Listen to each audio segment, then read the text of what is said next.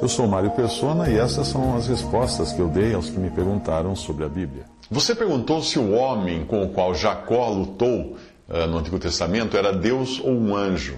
A passagem da sua dúvida está em Gênesis 32 e nela existem indícios muito claros de que Jacó tenha lutado com o próprio Senhor Jeová, que é como Jesus se apresentava no Antigo Testamento. Sim, Jesus é Jeová.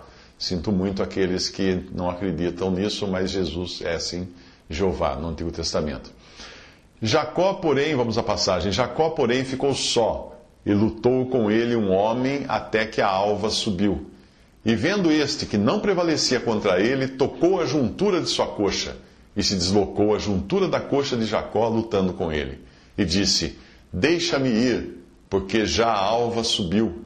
Porém ele disse, não te deixarei ir se me não abençoares. E disse-lhe, qual é o teu nome? E ele disse, Jacó. Então disse, não te chamarás mais Jacó, mas Israel, pois como príncipe lutaste com Deus e com os homens e prevaleceste. E Jacó lhe perguntou e disse, dá-me, peço-te a saber o teu nome. E disse, por que perguntas pelo meu nome? E abençoou-o ali. E chamou Jacó o nome daquele lugar Peniel, porque dizia, tenho visto Deus face a face, e a minha alma foi salva. Gênesis 32, 24 a 30. Obviamente, ninguém jamais viu a Deus e jamais verá, pois ele habita na luz inacessível, a quem nenhum dos homens viu nem pode ver. 1 Timóteo 6,16. Mas nós podemos ver, sim, a Deus na face de Cristo, o qual é o resplendor da sua glória e a expressa imagem da sua pessoa, porque nele habita corporalmente toda a plenitude da divindade. Hebreus 1:3, Colossenses 2:9.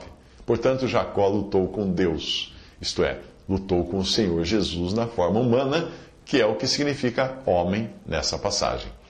O Senhor Jesus apareceu muitas vezes nas Escrituras, ora identificado como homem, ora como o anjo. Anjo significa mensageiro ou aparição e pode tanto se referir ao Senhor Jesus como pode se referir a um anjo também. Quando você encontrar o anjo do Senhor na Bíblia, é o próprio Senhor em caráter de mensageiro aos homens. Quando você encontrar um anjo do Senhor, aí sim é uma das suas criaturas angelicais. Veja algumas passagens em que o próprio Senhor apareceu como anjo aos homens. Na sua força lutou com Deus, lutou com o anjo e prevaleceu. Chorou e lhe suplicou, em Betel o achou, e ali falou conosco. Sim, o Senhor dos exércitos, o Senhor, o Deus dos exércitos, o Senhor é o seu memorial. Oséias 12, de 3 a 5, referindo-se, obviamente, a Jacó. Outra passagem, o anjo do Senhor a achou Agar, junto a uma fonte de água no deserto, junto à fonte no caminho de Sur. Isso está em Gênesis 16, 7, e novamente foi o Senhor Jesus quem achou Agar no deserto. Depois apareceu-lhe o Senhor nos carvalhais de Manre, estando ele assentado à porta da tenda no calor do dia. Gênesis 18, 1. Esse é o episódio em que Abraão, inclusive, prepara uma refeição para o Senhor que apareceu ali com anjos, e os anjos depois iriam até a cidade de Sodoma previamente à sua destruição. Mas o Senhor esteve com Abraão ali, debaixo de uma árvore, do carvalho. Outra passagem, mas o anjo do Senhor lhe bradou desde os céus e disse, Abraão, Abraão, e ele disse, eis-me aqui, Gênesis 22, 11, mais uma vez, o anjo que bradou é o próprio Senhor. E disse-me, o anjo de Deus em sonhos, Jacó, e eu disse, eis-me aqui, isso está em Gênesis 31, 11, mais uma vez é o anjo do Senhor, ou seja, uma aparição do próprio Senhor Jesus. Disse Jacó, o anjo que me livrou de todo o mal, abençoe estes rapazes e seja chamado neles o meu nome e o nome de meus pais, Abraão e Isaque, e multipliquem-se como peixes em multidão no meio da terra.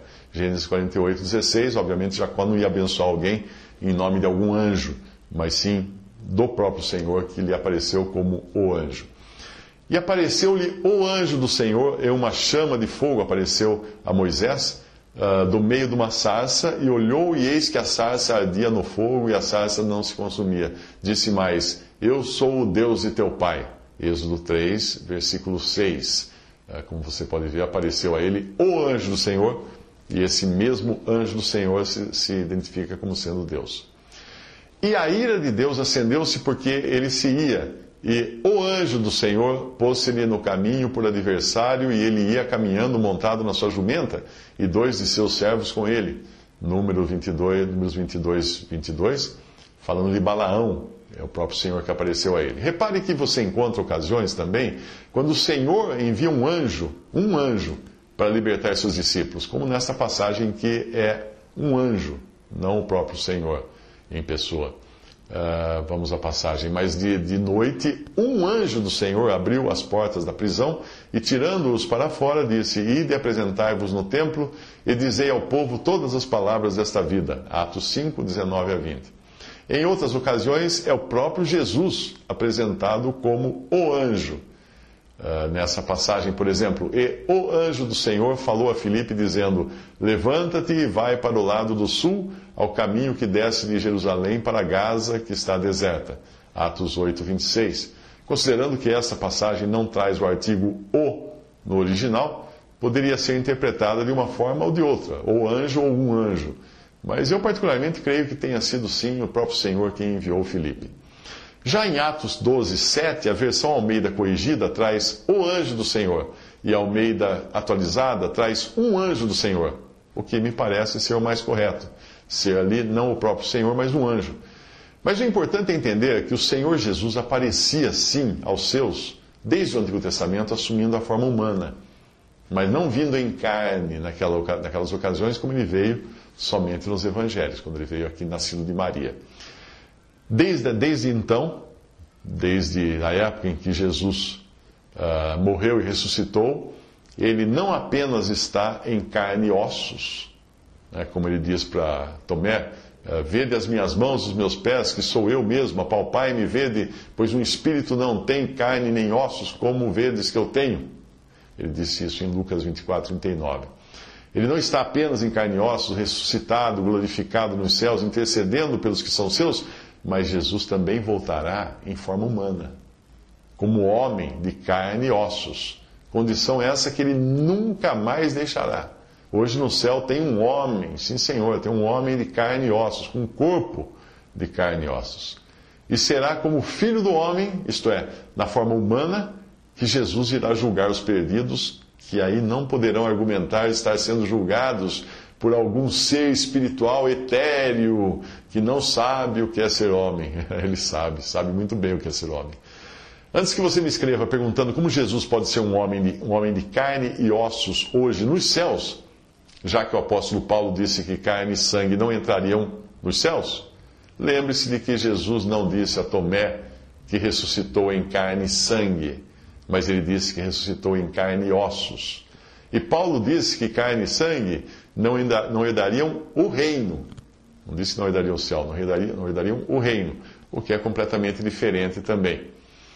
O sangue humano é o que garante a vida do homem aqui na terra.